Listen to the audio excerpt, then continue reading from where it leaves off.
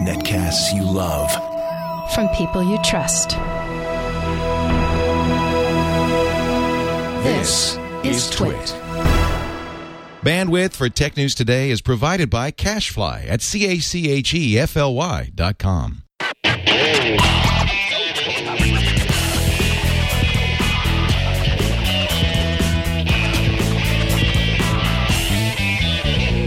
This is Tech News Today for Friday, July 15th, 2011.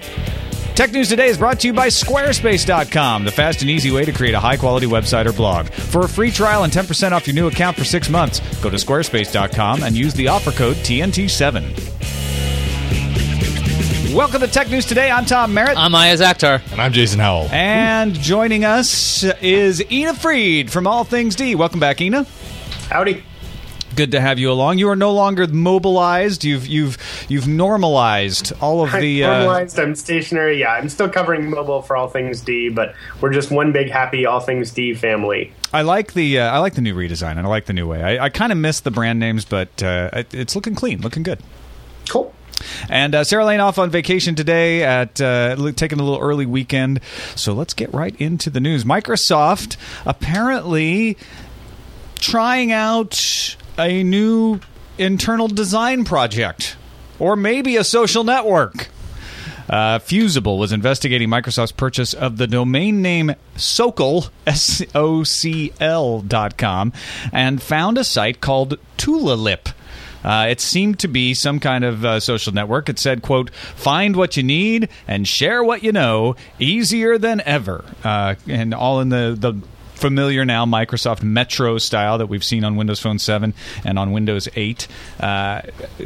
Search Engine Land did some more research, found a Facebook and Twitter integration.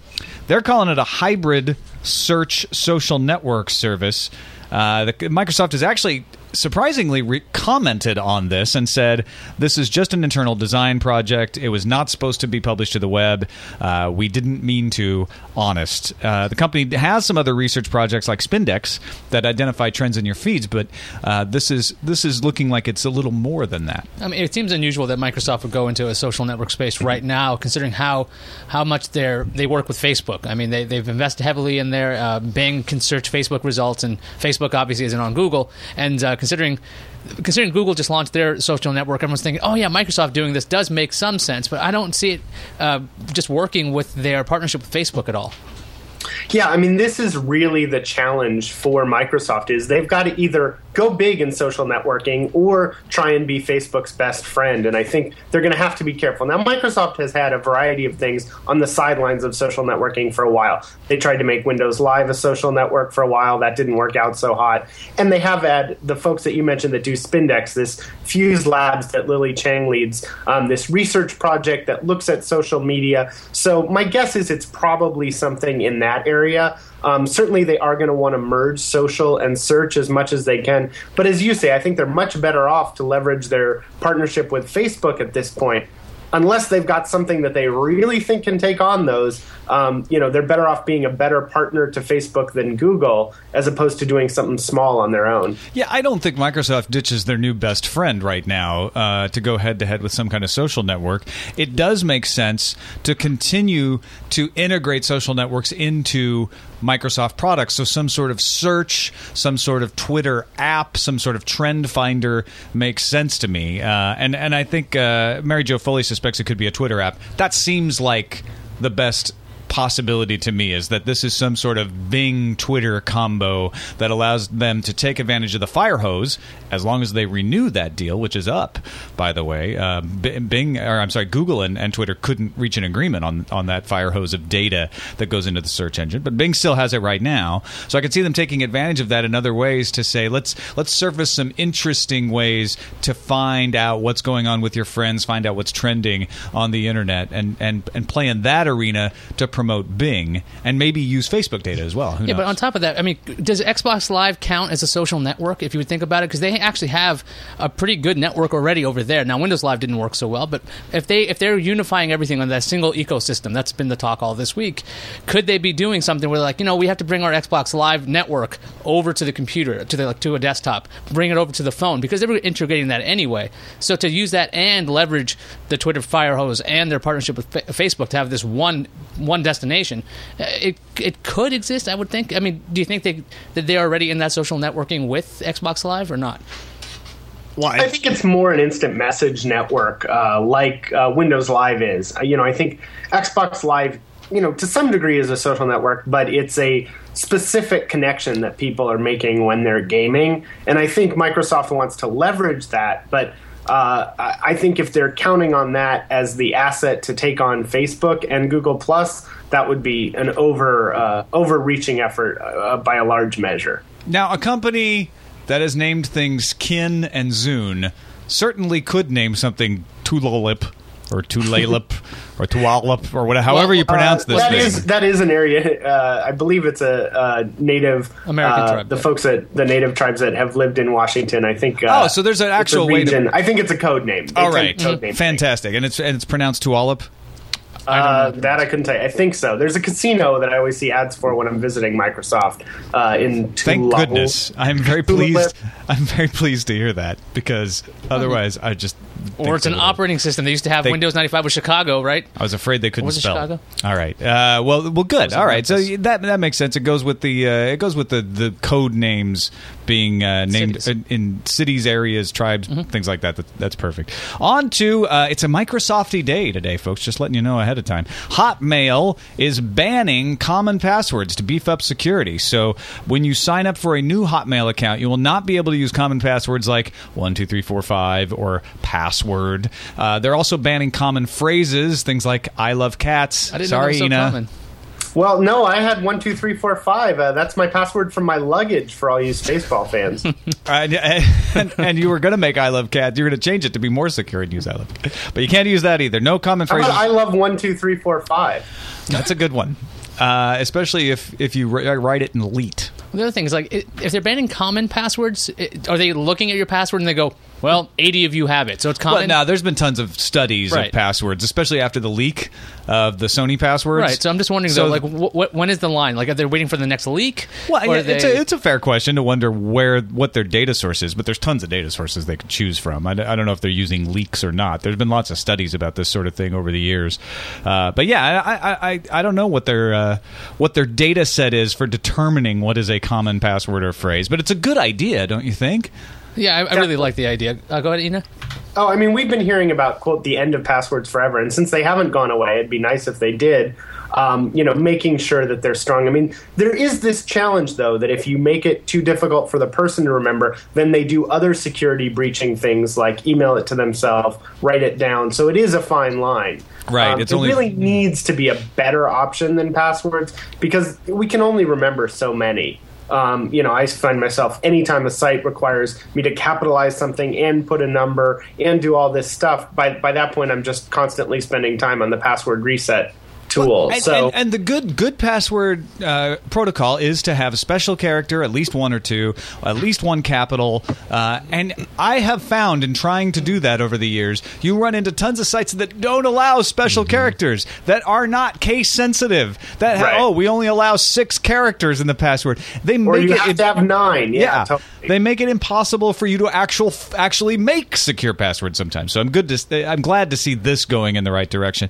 Microsoft said they may extend the ban to existing accounts in the future, which would force some users to actually change their currently insecure passwords. They also added the "My Friend's Been Hacked" button, so that if you get email from someone and it's obviously a hack, maybe it's that, I'm stuck in a foreign country and need money, or it's just, it's a Viagra ad and it's like, wait, this came from Ayaz? Ayaz never sends me these, usually.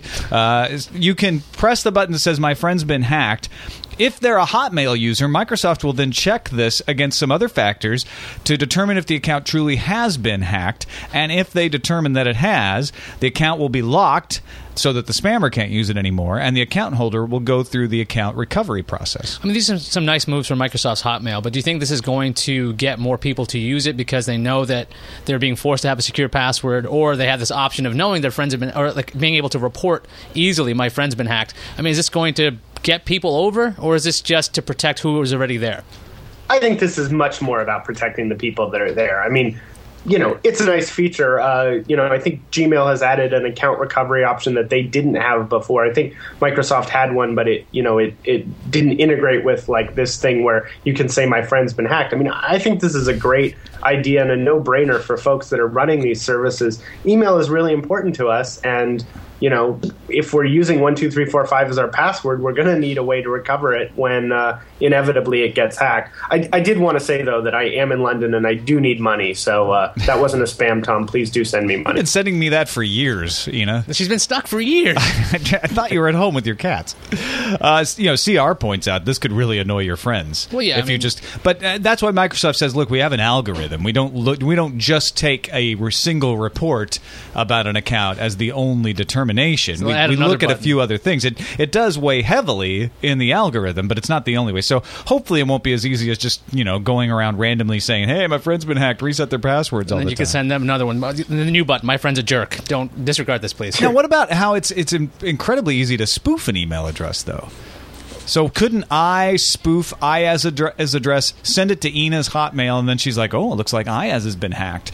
And well, if you're going out of your way to be a jerk, I don't think that Microsoft's trying to stop that, right? I mean, that's just a whole other issue. It seems like it's low-level stuff that's going to help a lot of people out there, the general user base, but it's not going to stop everybody from doing like some ridiculous harassing behaviors. As long as it doesn't increase the harassment, that's all I'm looking at.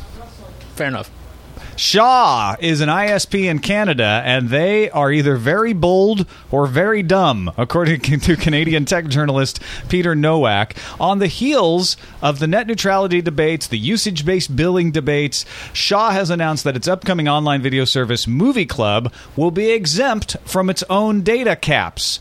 The Movie Club costs $12 a month extra and gives access to movies on TV, computers, and smartphones, whereas Netflix will run into the cap. And Netflix in Canada has had to adjust how it streams to help people not exceed the lower data caps that they have on a lot of services there. Peter Bisonnet told the Calgary Herald on Thursday, there should be some advantage to you being a customer, right? We're not going to count these movies against your data cap.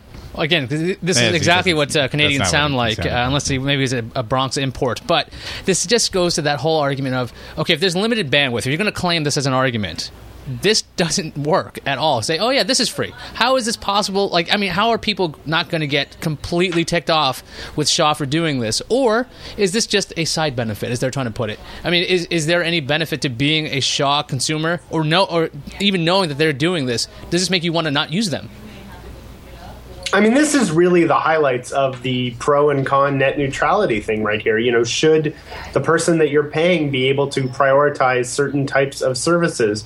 And it's an interesting point, and there's interesting arguments on both sides. I mean, as a consumer, I would like an on-demand video service on my, let's say, mobile device. Now, certainly I feel like if I'm paying for a data cap, I should be able to use those bits however I want. But, there might be some benefit to getting that video and being able to subscribe to a service that doesn't count against that limit. It is a really interesting debate. I was talking to the CEO of France Telecom a couple months ago, and he was really talking about, feeling like they really need to be able to charge, either have a service where they're being compensated or be able to charge for these services that are eating up a lot. Now, on the other hand, the power company doesn't say you can only use, you get free power if you're using Edison's lights, but if not, we're going to charge you extra. So it's a tough one. Yeah, if you rent your toaster from PG&E, they don't give you a break on your electricity. Now, a Canadian in the chat room, I don't mean just a Canadian, his username's Canadian,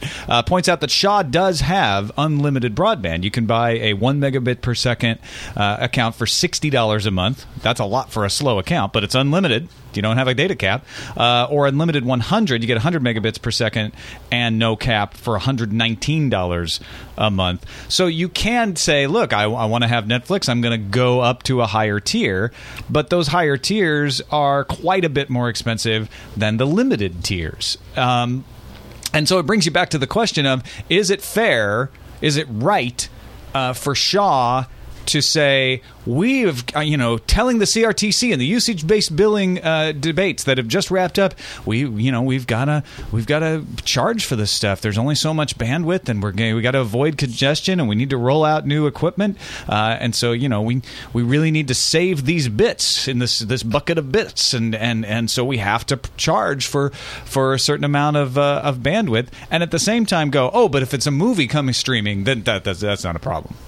Not to add more complication to this, but if you look at something like the Uverse service that AT&T offers, it's a replacement for cable or satellite. I mean, technically that's coming over an internet line. I'm not sure how they do it in regards to net neutrality, but I mean, those obviously you're paying a separate fee. It's not part of your internet bill. It's it's a flat fee. It's a television service, but it's actually coming over IP.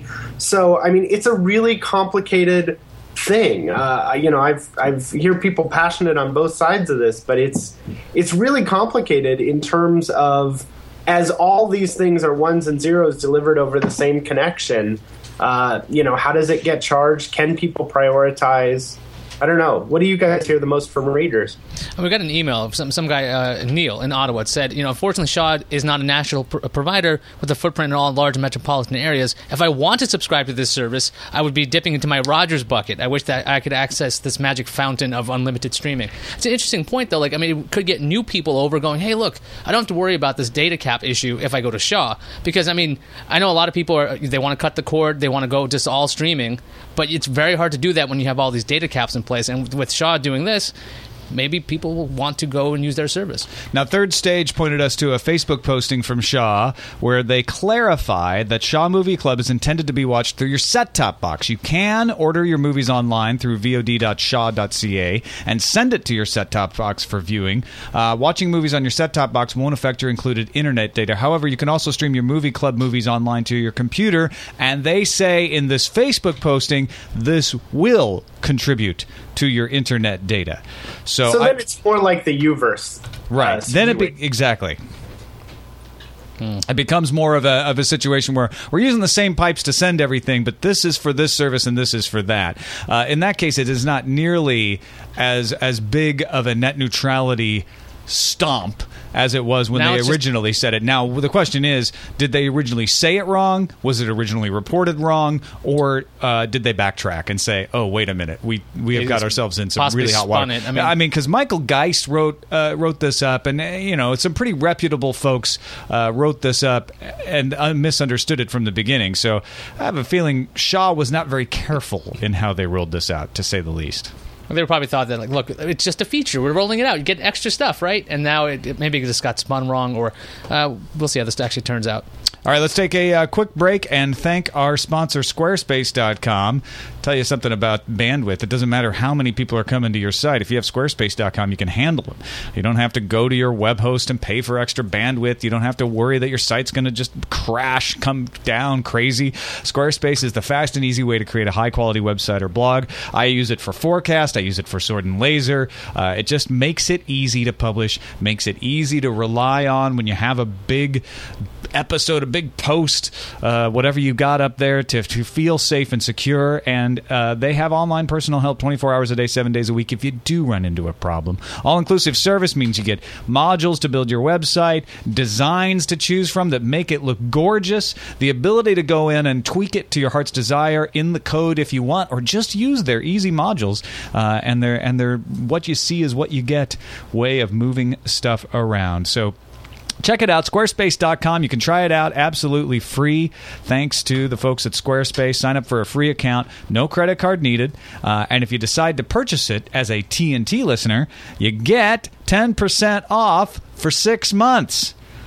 Use the offer code TNT7 if you decide to purchase it. And your data is totally portable. You can bring stuff in from other blog services and just immediately have your blog at the ready in Squarespace. If you decide to leave someday, they let you take the data with you. They're not putting it in some weird proprietary format you can't take with you when you leave. Squarespace.com. Use the offer code TNT7 if you keep it. Try it out. Just go start it. You'll be on with a new blog in seconds if you go over there right now. We appreciate their support of Tech News Today. We also appreciate the review of the TSA airport body scanners here in the United States. D.C. Circuit Court of Appeals in Washington ruled today that the TSA violated federal rules when it installed full body scanners without following proper procedures, but they can keep the scanners. They don't have to get rid of them. And why are we covering this? Because this is a tech story in which way? We've argued this before. Well, let's cover the story first before we just start questioning the veracity already, of it. It's not a tech story. Judge Douglas Ginsburg said for the three-judge panel, it's clear that by producing an image of the unclothed passenger, a scanner intrudes upon his or her personal privacy in a way a magnetometer does not. Ginsburg said he would not order TSA to immediately halt full-body scanning, but he says the TSA violated the Administrative Procedures Act for failing to have a 90-day public comment period. Electronic Privacy Information Center are the folks that brought the suit, asking for TSA's body scanning program to be declared unconstitutional. The judges would not do that, but they did say that the court said that the TSA does have to go through the proper procedures. They can't just break the rules, and because this is so invasive, that it would take that they should take the 90 days. Now, obviously you don't even think that anybody cares about this story. No, I didn't say that. I said this doesn't belong on this show. This is Tech News Today, and the only thing that's tech based on this is that it's the Electronic Privacy Information Center. That's great. And you know what? These scanners also use electricity. That doesn't make it a tech story. Like if I killed somebody with a MacBook, it's not a tech story. And I understand this is very annoying, the TSA stuff. As a traveler, I find this stuff ridiculous. But I don't see this having a place on our show. Well, I put it in the show because, first of all, it was high up in the Reddit. So, obviously people in our Tech News Today audience thought it was important. Also, we have a lot of IT professionals who travel. This is no different than the laptop scanning at borders. So if there is a speed bump put on a highway and then IT professionals go over that speed bump, we should cover that, too. All right, folks, not to get in the middle of a marital dispute here, but I think the one thing that this does raise is just technology is going to open a lot of doors to a lot of kind of scanning. There was an interesting story this week about some law enforcement wanting to use an iPhone attachment that uses face detection, and this story may be on the border of tech, but I think we are going to deal with a lot of these tech versus privacy and safety questions, and this one may be less technical and more societal, but I think there are a lot of questions that we're going to have to answer in the coming years over, what trade-offs are we willing to make versus privacy versus security, and I think tech is going to be the enabler of that. Tech is going to allow a lot of things that we as a society are going to have to say, do we want that? Are we comfortable with that? Yeah, and tech and privacy is the story. I mean, it's body scanner is definitely something we've covered before in Tech News Today, and how the backscatter array works and the privacy of it. We've covered the TSA when I was at Buzz Out Loud all the way through the year or so we've been doing TNT. So I thought that it was an appropriate story, but obviously, just because your face is on the album art, my esteemed colleague, you think you can put in stories? With me. No, it's important stuff. I don't think it's a tech story. That's all. All right. Well, if you agree with IS, TNT at twit.tv. If you disagree with IS, I have a feeling TNT we're getting some emails. TNT at twit.tv. How dare I speak up to you? Well, now, this is just a Pentagon story, so it obviously belongs on a military podcast, not on a tech podcast. This Week in Military coming up. But I guess 24,000 Pentagon files stolen in a major cyber breach might be interesting to some of you. Deputy Defense Secretary William J. Lynn III disclosed in a briefing today that back in March, 24,000 files were lost to foreign intruders, or not lost, but they were compromised by foreign intruders in what appears to be one of the most damaging cyber attacks to date in the U.S. military. This is part of announcing a new strategy for cyber war from the Defense Department. So their strategy is to not get hacked? Well, Lynn said I that. think that's a great new strategy. Yeah, Lynn said. I'm going to also have a new strategy. I'm going to announce it exclusively here. In the past, I've had my wallet stolen. My new policy, rather than calling the credit card company after my wallet gets stolen, my new policy is to not have my wallet stolen. So this is Lynn speaking. Rather than rely on the threat of retaliation alone to deter attacks in cyberspace, we aim to change our adversaries' incentives in a more fundamental way. If an attack will not have its intended effect, those who wish us harm will have less reason to target us through cyberspace in the first place. So I mean, essentially, you totally hit the nail on the head, Ina. They're saying instead of bombing people when we get cyber attacks, we're going to close ports. We'll have nowhere to bomb. We're going to stop them from attacking us in the first place. Well, maybe their strategy is just disconnecting Ethernet cables, turning off Wi-Fi networks, and SneakerNet will go back. I think this is an important story. I think it's a significant breach. I think it was good for the Pentagon to come out and say, look, we've had another one of these problems. We've had several of these problems. We are tightening down. But the way it was phrased gives me a lack of confidence that they actually really know what the threat is and how to stop it. Well, actually, at least the Deputy Defense Secretary. Now, I'm not saying that the folks who are actually working in the cybersecurity department of the Pentagon don't know what they're doing, because I think they do. I've met a few of them, and they absolutely do. I'm not sure it's clear on the top what the strategy should be. Well, I think this actually ties back to the story we did at the beginning of the show, and actually what they're going to do is DOD@hotmail.com is changing its password from I love cats to I love cats 1, 2, 3, 4, 5. So I think that should really help. Hopefully that. Well, the other thing is, they they can't completely explain their strategy because they don't want to give it away. So possibly this was just a bunch of doublespeak just to avoid answering a question. Well, what the military has done in the past is really push cybersecurity and the cyber warfare department. The Air Force has been involved in this in a high level way, and they're trying to get it out there that they're doing something about it, that they know what they're doing, and they want to get hackers to join the military. They're trying to make it look cool. That's why they're talking about cyber warfare. So they're always going out and pumping this up. I'm not sure that the esteemed Deputy Defense Secretary actually had the effect with his speech that maybe he was aiming Maybe the at. Pentagon is just one giant honeypot. That's probably what it is. They're just trying to recruit people. They did say that the 24,000 files were not incredibly damaging. They said it was a significant concern that they were able to get them, but that it was not high-level stuff that they were worried about. There was some some military manuals, some avionics stuff that was in there, so it wasn't also And also, in all fairness, nothing either. The Pentagon probably also does a bunch of hacking itself around the world. It's not like it's they've said that's what they've said. Look, in the past we've said if you hack us, we'll hack you. It's retaliatory. Now we're saying maybe we should actually just make our networks secure first. They're not going to get rid of that. They were also very circumspect about people saying, hey, is this China that you're talking about? Is it foreign governments? They did seem to assume that most of this stuff is coming from governments, and I think that when you get this advanced persistent threat talk, that's usually code for meaning like high-level hackers that are government-backed. A lot of times it means China. But there are also a lot of independent agencies and mafias and terrorist organizations that could be doing these attacks as well. Maybe they don't want to cop to that, again, because they don't want to give away their strategy. But that is an important element of this as well. Sony launched the S1 and the S2 this week, and we talked about it on Tech News today. They had a hands-on press conference. They didn't release it. Well, they didn't launch that, but they launched the effort. They didn't release it. They didn't start shipping it, but they had the big press conference, and Ina was there. You got to do the laying on of hands.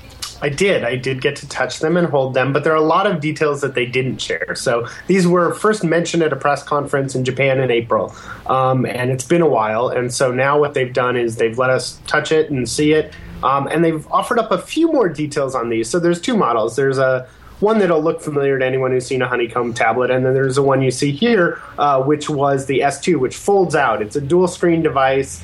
And that's certainly interesting. This one that you're seeing runs on AT&T's network, and there's no Wi-Fi only model. The one that looks like a more traditional tablet is Wi-Fi only. They haven't said pricing. They haven't offered many of the details. But they did talk a little bit about the strategy that they're hoping to use to stand out, which is, not surprisingly, ties to Sony Electronics, ties to their video service and music service. It'll be able to act as a universal remote.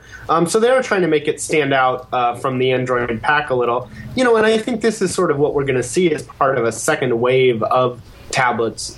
So not just stock Honeycomb, but what can we do to make this a little more interesting, which clearly they need, because I think these first wave of Android tablets, especially with the lack of apps that are out there, it's tough to take on the iPad, which now has 100,000 apps when all the rivals have just a couple hundred or less tablet apps.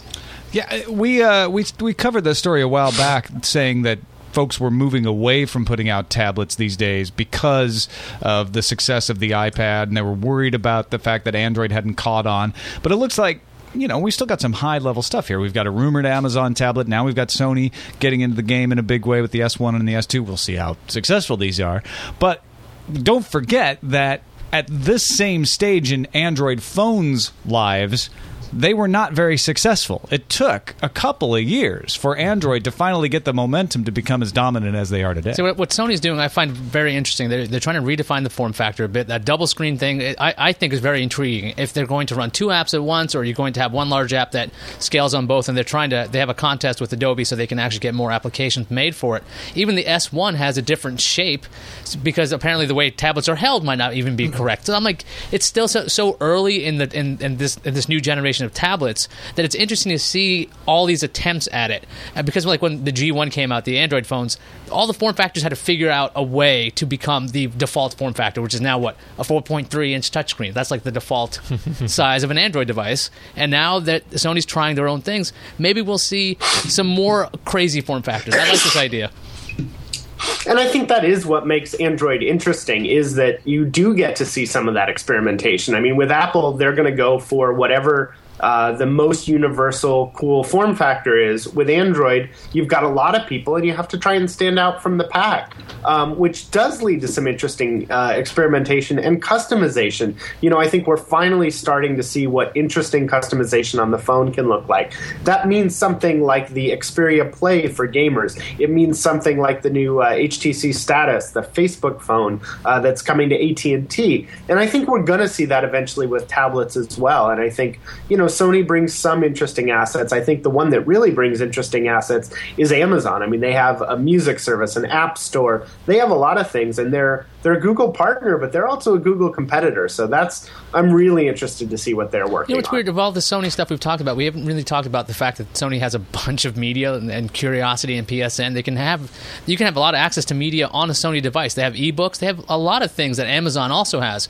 So, I mean, their tablet offerings may not be just to be, they might not be looked over. They might actually be really important because they have their own ecosystem already. That's true of Microsoft as well. And the difference between Microsoft, Sony, and Amazon is that Amazon has it in a nice, tidy package. Mm-hmm. It's all one company. It's all one website. It's all one easy-to-access, organized way. And what Microsoft fights with is like, well, we've got Zune Pass, but then we also have some music on the Xbox, and then we also have it on this platform. And Sony's got the same issue, which is, well, we have Curiosity, but that's a separate division from the PS3, which is a separate division from the phones, which is actually a partnership with Ericsson. So you're right. You're absolutely right. They've got all of these pieces, but it's so much harder for them because they're so huge to bring them together and put them on the tablet. I'm sure there's parts of Sony that are resisting any kind of integration with the tablet. Sony Pictures, for instance, because of the same reasons they're resisting licensing to Netflix or anything else, because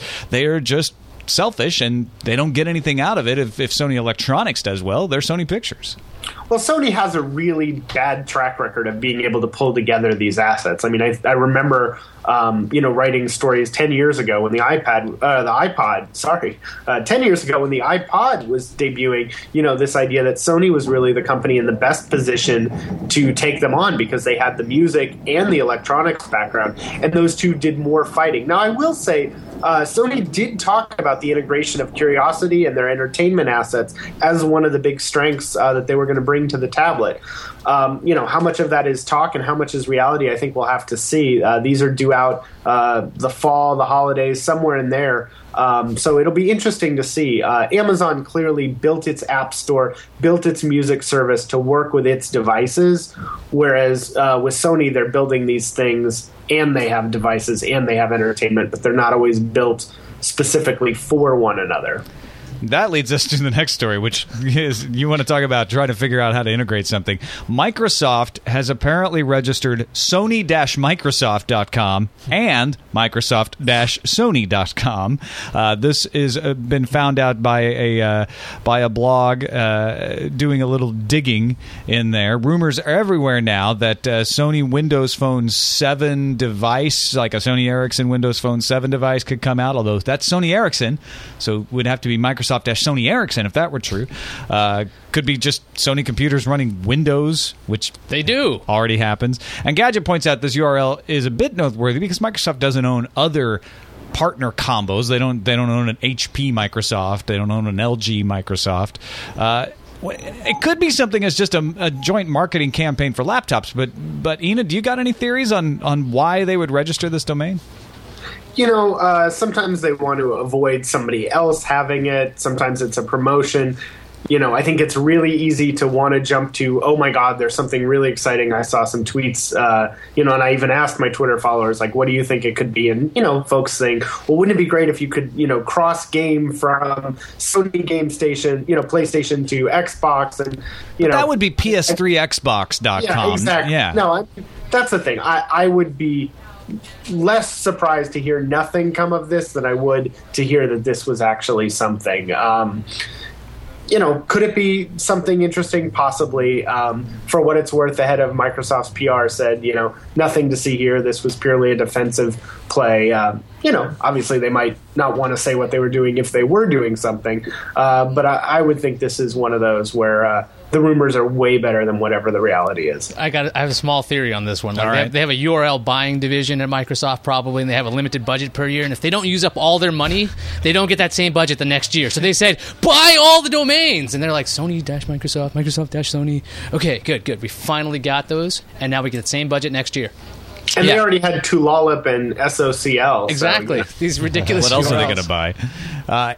I have a feeling it is something like that it is a very small possibility, and somebody said, you know what, you better pick up that URL, and maybe if we keep an eye out, maybe we'll start to see a trend in this kind of Microsoft-something URL that could explain it.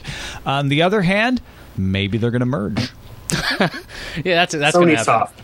Yeah, Sony. And they'll just be called Sony Microsoft Sony. Yeah, Or my crony. Maybe Sony's going to buy Microsoft, and Microsoft was just like, well, let's just buy the URL. We know it's going to happen.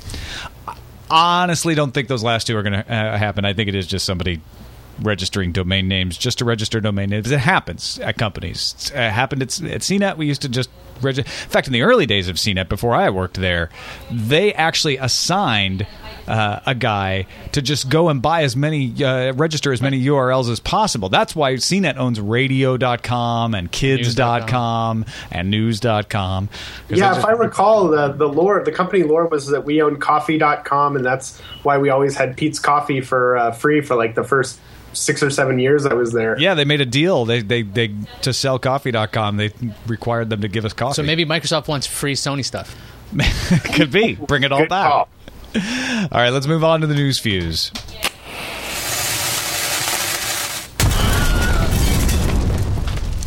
Google just upgraded its App Market Android app, so that means dig into the resources and find clues. AndroidandMe.com reports that there are some graphics that suggest that Google may be offering a way to buy music, not just upload it to the cloud. It's the timing of the whole thing that has everybody excited. Google launched Google Music in May, so perhaps they've set up some deals with the record labels finally. In more code-digging news, checking the code of Google Plus actually yielded the Google Games logo graphic, not just an obtuse reference, but the actual Google graphic itself, which is the It's Google stunning. graphic with the Wow. word Whoa. games after There's it. no way. I mean, took hours of time to make that. That's exactly how Google does things. And that's the But thing. have That's they what- registered Google-games.com? we have. I think Microsoft did that. to who is?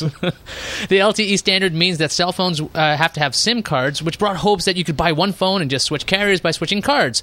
Well, forget that. It turns out that AT&T and Verizon use different frequencies for their LTE implementations, and even if a phone could handle both, the carriers can lock out those phones. So what about roaming? Well, PC Mag asked AT&T executives, and they didn't know if their phones could roam on Verizon's frequencies. Bummer. GoogleGames.com is registered to Anti-Fraud Solutions. Which is owned by... I don't know. Got to do some Go more find digging. out more. British gadget site PocketLint had an interesting conversation with Danny Kaye, not the actor, but the executive VP of Global Research and Technology Strategy for Fox, about the future of Ultraviolet. Some quick background. Ultraviolet's the name for a digital file of a movie or other content that would be available in the cloud. It's their way of saying, hey, we'll have DRM, but you won't ever feel it. It'll be available everywhere. Has the backing of Fox, Warner Brothers, Universal, and Samsung. Now, Kaye suggested that Ultraviolet holdouts Apple and Disney would eventually adopt the Ultraviolet format, which could mean a unified cloud video standard. Yeah, that'll If happen. they can convince him. They convince Steve Jobs. Groupon's currently being investigated by the Connecticut Attorney General. His name is George Jepson, not Jetson, like when I read it, for state violations. Jepson? It isn't clear, but Groupon may technically be selling gift certificates. In Connecticut, gift certificates being sold cannot have an expiration date. The problem is that Groupon's coupons have expiration dates. So Groupon has until the 5th of August to reply. Why are we reading that story? That's just a gift certificate story. Because Groupon is online. They have a website, so they use electronics. But doesn't every company have a website? No. Pretty much? No, not every company. Hey, folks, look. The Amish companies. Electric cops. They're going to become part of the New York City police force. Awesome. Wait, that's not right. This is about electric cars. New York City has added 70 electric vehicles to its city-owned vehicles, which includes 50 Chevy Volts that will be police vehicles. The move is part of Mayor Bloomberg's environmental program. Currently, there's an ongoing legal battle between Oracle and Google over Java patents. Particularly, Oracle thinks Google's Android OS infringes on Oracle's patents. Lawyers for Oracle are looking to get some information from a number of current and former Google employees. They're asking to depose Bob Lee, who worked on Android while at Google. Lee has since left Google and is the current CTO of Square. The attorneys would also like to get some guy named Larry Page, because Page gave Google the go-ahead to buy Android way back in 2005. Never heard of him. Apple's iOS devices use Apple's A5 chips, but were manufactured by Samsung. Now, if you've been paying attention lately, Samsung and Apple are not really happy with each other. They're currently engaged in about 3,000 lawsuits or so. Apple's looking at Taiwan Semiconductor Manufacturing to be its partner, and today Reuters reports that Taiwan Semiconductor is already producing the next generation processor for Apple, the A6, on a trial basis. The partnership depends on whether the company can yield enough chips. According to an analyst, it's no small feat for Apple to move from Samsung because the move requires a redesigned chipset.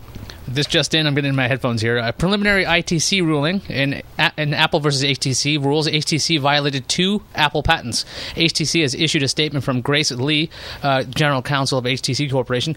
You actually let us know about this before showtime. What's the scoop? So, this is one of the many battles going on over whether Android and Android phones infringe on someone's IP. Microsoft's suing, Oracle's suing, as you mentioned, and Apple is suing. In this case, Apple's suing HTC. They are suing in a variety of venues, but one of those is the International Trade Commission. That venue is important because they're the ones that can ban imports into the country. They alleged that Apple alleged that HTC was violating 10 of its patents. In a preliminary ruling today, the ITC said that HTC is infringing on 2 of them. The challenge here is, of course, that even if you're infringing on 1, that could be a bad thing. HTC is, of course, vowed to fight on.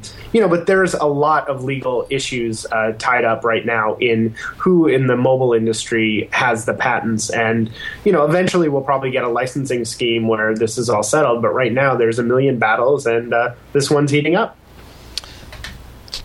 Do we know where it goes from there after the ITC rules? Where can they take it? So this was an initial ruling from the ITC. They can appeal it sort of higher up within the ITC. Okay. The ITC is this weird body that it's a U.S. agency, which is kind of funny since it's the International Trade Commission. But what it has the power to do is to ban products that are found infringing from coming into the U.S. So it's pretty important.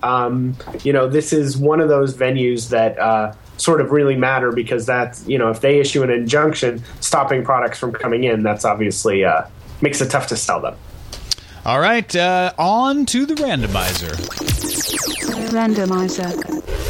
Mashable has a story today about a QR code on a gravestone in Haifa, Israel. Scanning the QR code leads visitors to a tribute website that was set up by Yoav Maidan's mother, actually by Yoav Maidan for his mother, Judith, who is buried in the website. Maidan set up and plans to evolve with stories and photos from his mother's life. He says, "I didn't know what we wanted to write on the tombstone, and it will never be everything for everyone. By having something that is dynamic and it can extend over time, we can capture it." So you scan the QR code when you're at the gravesite, you get something a little different. You can even get something personalized. It's kind of cool. It's an interesting idea, but obviously you need somebody who's still alive to keep using this thing to change what's on the QR code. But is this something that's going to get antiquated really fast? You see this thing, you're like, what was that? What's this scribble? Because, Microsoft has tried some of these things. They've tried their own version of QR codes, and there have been barcodes and other things. Is this just going to be in 10 years, what does that mean? I don't know. Maybe it's Braille. Somebody in the B Woogie said, re-explain, please. You walk up to the gravestone, there's a QR code, you scan it, it launches a website. The website will be an ever-evolving tribute to Judith, Yoav Maidan's mother, who's buried in the gravestone.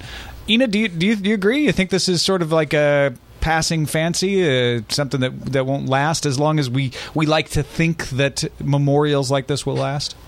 Yeah, I think tribute sites are really interesting, and potentially putting it on the grave marker. There's nothing wrong with it. I will say though that it would seem to be one of the things that needs to evolve the least. Whatever needs to be said can certainly, it would seem, be said in the coming weeks and months. And death is one of those things that's kind of final. It doesn't seem like a whole lot new is going to come up, but whatever, more power to them. It's better than the QR code wedding cake that I saw not too long ago when I was doing some research. That won't for last. A story. Not the wedding, the cake. Just printed on the fondant. Yeah. All right, let's move on to the calendar. Apple just released iOS 4.3.4, which means no more jailbreaking via that PDF exploit for about a day or two, because that's going to get cracked. Starting today, you can get a Sprint Nexus S 4G for $99 as long as you get a 2-year contract with that. That's a good deal. It was this day 5 years ago that Twitter open to the public. So happy other birthday to you guys. How many birthdays do they get? 14 a year is what I'm reading here. AT&T iPhones will be eligible for standard phone insurance, which is much cheaper than that special iPhone insurance they had before, beginning this Sunday. Also on Sunday, iRiver launches its Story HD, the first Google-integrated e-reader, and coming up on Monday, you can get more PC gaming streamed to you because that's when Happy Cloud officially launches. So hooray for Happy Cloud. Hooray for Happy Cloud. On to the voicemails. We got a video voicemail, which I guess just makes it a video mail, that Wesley uploaded to YouTube with his thoughts on Netflix. Hi guys, Wesley, the user experience engineer here in San Francisco. One thing I want to bring to light is that a lot of people with Netflix have been subsidizing the cost of the service. A lot of people had their instant queues and then they also had their DVD queues, and they never used their DVDs, which basically they were subsidizing the cost for people like me that use DVDs a lot. I'm thinking that the cost of the DVD service will actually end up going up because Netflix has brought to light that a lot of people do not use their DVDs and that they'll end up canceling that part of the service. Thanks. What do you think, Ayaz? The self-subsidization of costs thing? Will DVDs get more expensive? Well, they would have to, if you think about it. If postage goes up, then you have to pay for that.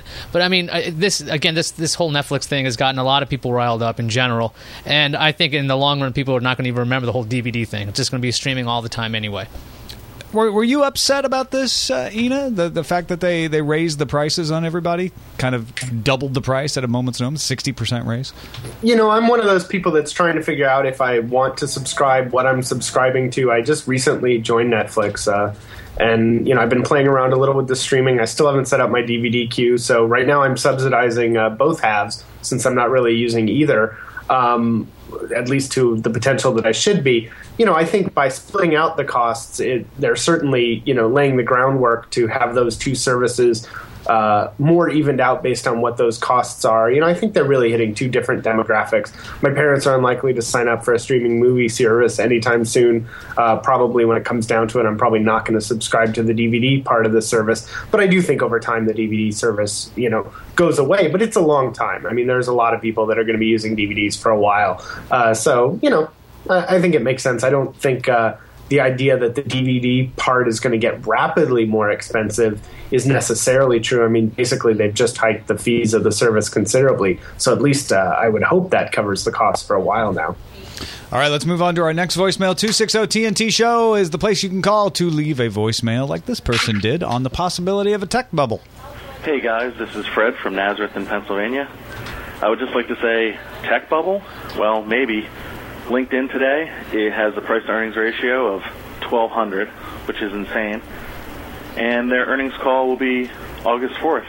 So we'll see if the bubble pops on August 4th, while the rest of our government is about to default on its credit. Thanks, guys. Love the show. Bye-bye. He kind of throws in a political under the bus there at the end. Yeah, take that, U.S. I don't government. think the tech bubble is going to burst when LinkedIn goes public necessarily, but it did bring up the point of having a very important political event happening in August, right, Ina? Yes, absolutely. I mean, this whole Netflix price hike. Oh, wait, you meant the U.S. potentially defaulting on the debt. One of my favorite tweets from the week was somebody commenting on how there's a lot of attention on the fact Netflix is hiking its prices and very little on the fact that our government may default on its debt. I'd probably reverse the order of priority of those two, but hey, that's me. All right, let's finish up with an email to TNT@twit.tv. Matt wrote in, took up the challenge, and said, "Hey, you know what? I've got an opposing viewpoint on what Tom, has been saying about the AT&T position on bandwidth caps and all of that." Matt says, "The way you represented bandwidth in episode 284 was misleading. Networks do have a maximum finite capacity of bandwidth per unit time, and if you exceed it, packets get dropped. This is why ISPs throttle during peak usage times. If you take the capacity per unit time and multiply it by a month, you end up with the supposedly mythical bucket capacity. Sure, ISPs don't say how large this communal bucket actually is, and like to work with average values in the name of fairness, which is totally unrealistic. But that doesn't mean bandwidth is an unlimited resource. It's not. Saying otherwise just confuses the issue. I'm a big fan of the show and listen to it in my morning commute literally every day. Thanks for keeping me in." And he says all kinds of nice things to make us feel better about the fact that he just criticized us. But it is a good clarification. So a lot of people sent me this kind of criticism over Twitter, Google+, other places. And Matt's right. Bandwidth is not unlimited. I was very careful not to say that bandwidth is unlimited. What I said was bandwidth is plentiful, that there is a lot more than they would like you to think, and that it's not a bucket that gets used up over time. It is, in fact, a capacity per time unit. So if you have 250 gigabytes of bandwidth over a month, that's the wrong way to represent it. You don't have a bucket of 250 gigabytes that you can keep using, and you could use 250 gigabytes in a minute, or you could use slowly over the month, but there's still only 250 gigabytes. That's my point. There is probably a limit, a capacity that can be sliced and diced up to the different people, depending on whether it's cable or DSL. You're going to get a certain segment of that that's either shared or not, that you can use at any given moment. And yes, if you use a lot of it at a given moment and everybody's using a lot of it, then you get what's called a denial of service, right? Because there just isn't enough room in the pipes. That's absolutely true, and I appreciate Matt having the clarification. But that's not what they're doing with these gigabyte caps. With these bandwidth caps, they're saying, well, they're not talking about speed. They're not talking about your effective bandwidth capacity at any given time unit. They're talking about, oh, you only have this many gigabytes for the month, and that's just crap. That is much more misleading than what I did. But thanks, Matt, for the clarification. I appreciate that. All right, quickly, I want to thank NewTek, who has given us a new TriCaster for the new studio. We'll be using the TriCaster 850, which is like having our own giant television truck in a little box. We'll use the TriCaster for... we're going to have how many inputs now? Like 40. We triple our inputs. Yeah, no, it's Yeah. it's ridiculous. I think it's got to be somewhere around 12 video inputs and then a bunch of other virtuals. So it makes switching a whole lot easier. Awesome. It's going to be HD. It's going to look great. Jason's job will be a little bit easier at least. It will be. Absolutely. If you'd like to find out more about the TriCaster, if you're interested in this sort of thing, visit newtek.com. That's NEWTEK.com. We thank them for their support. Also, thanks to everybody in the Reddit. Now, we did a little experiment today. And we used Reddit as the leader of what we put in the show. Usually what we do is we pick the stories for the show, and then we kind of use Reddit as a double check to see if there's anything we're missing, or maybe if something should be a little higher up in the order than it is. Today, we did it the opposite way. I used Reddit as the leader, and then I looked to see if there was anything Reddit was missing. So I want to send a shout out to T-Mark, who had our top story, Microsoft Tulalip. Flash Cider had the Hotmail story. Devocan and S.A. Jewers had the Shaw story.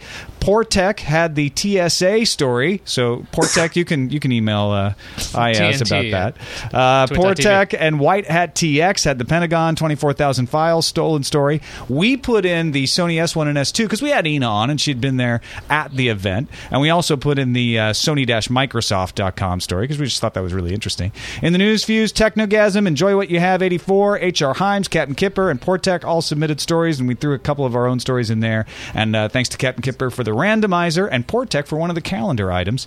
If you would like to affect our show, technewstoday.reddit.com is our subreddit where you can submit stories and vote things up or down. And if you thought the story selection seemed a little different and you want to share our thoughts with us, TNT@twit.tv. Also, don't forget, bricks for the new studio. We only got 5 more TNTs. Yeah. 4 more TNTs in the old studio, 1 at Comic-Con, and then we're in the new studio. That's going to be awesome. But you So can buy a brick. Bricks.twit.tv. Ina, thanks so much for being on the show. It's always great to have you. Let folks know about what's going on over there at All Things D. Well, we've got our big D-Asia conference, so come to Hong Kong and visit us. Or if a trip to Hong Kong isn't in the budget, we're always at allthingsd.com. It's free. Lots of fun, smart take on the tech news.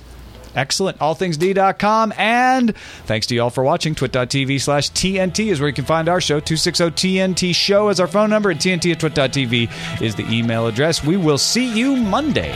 Bye-bye.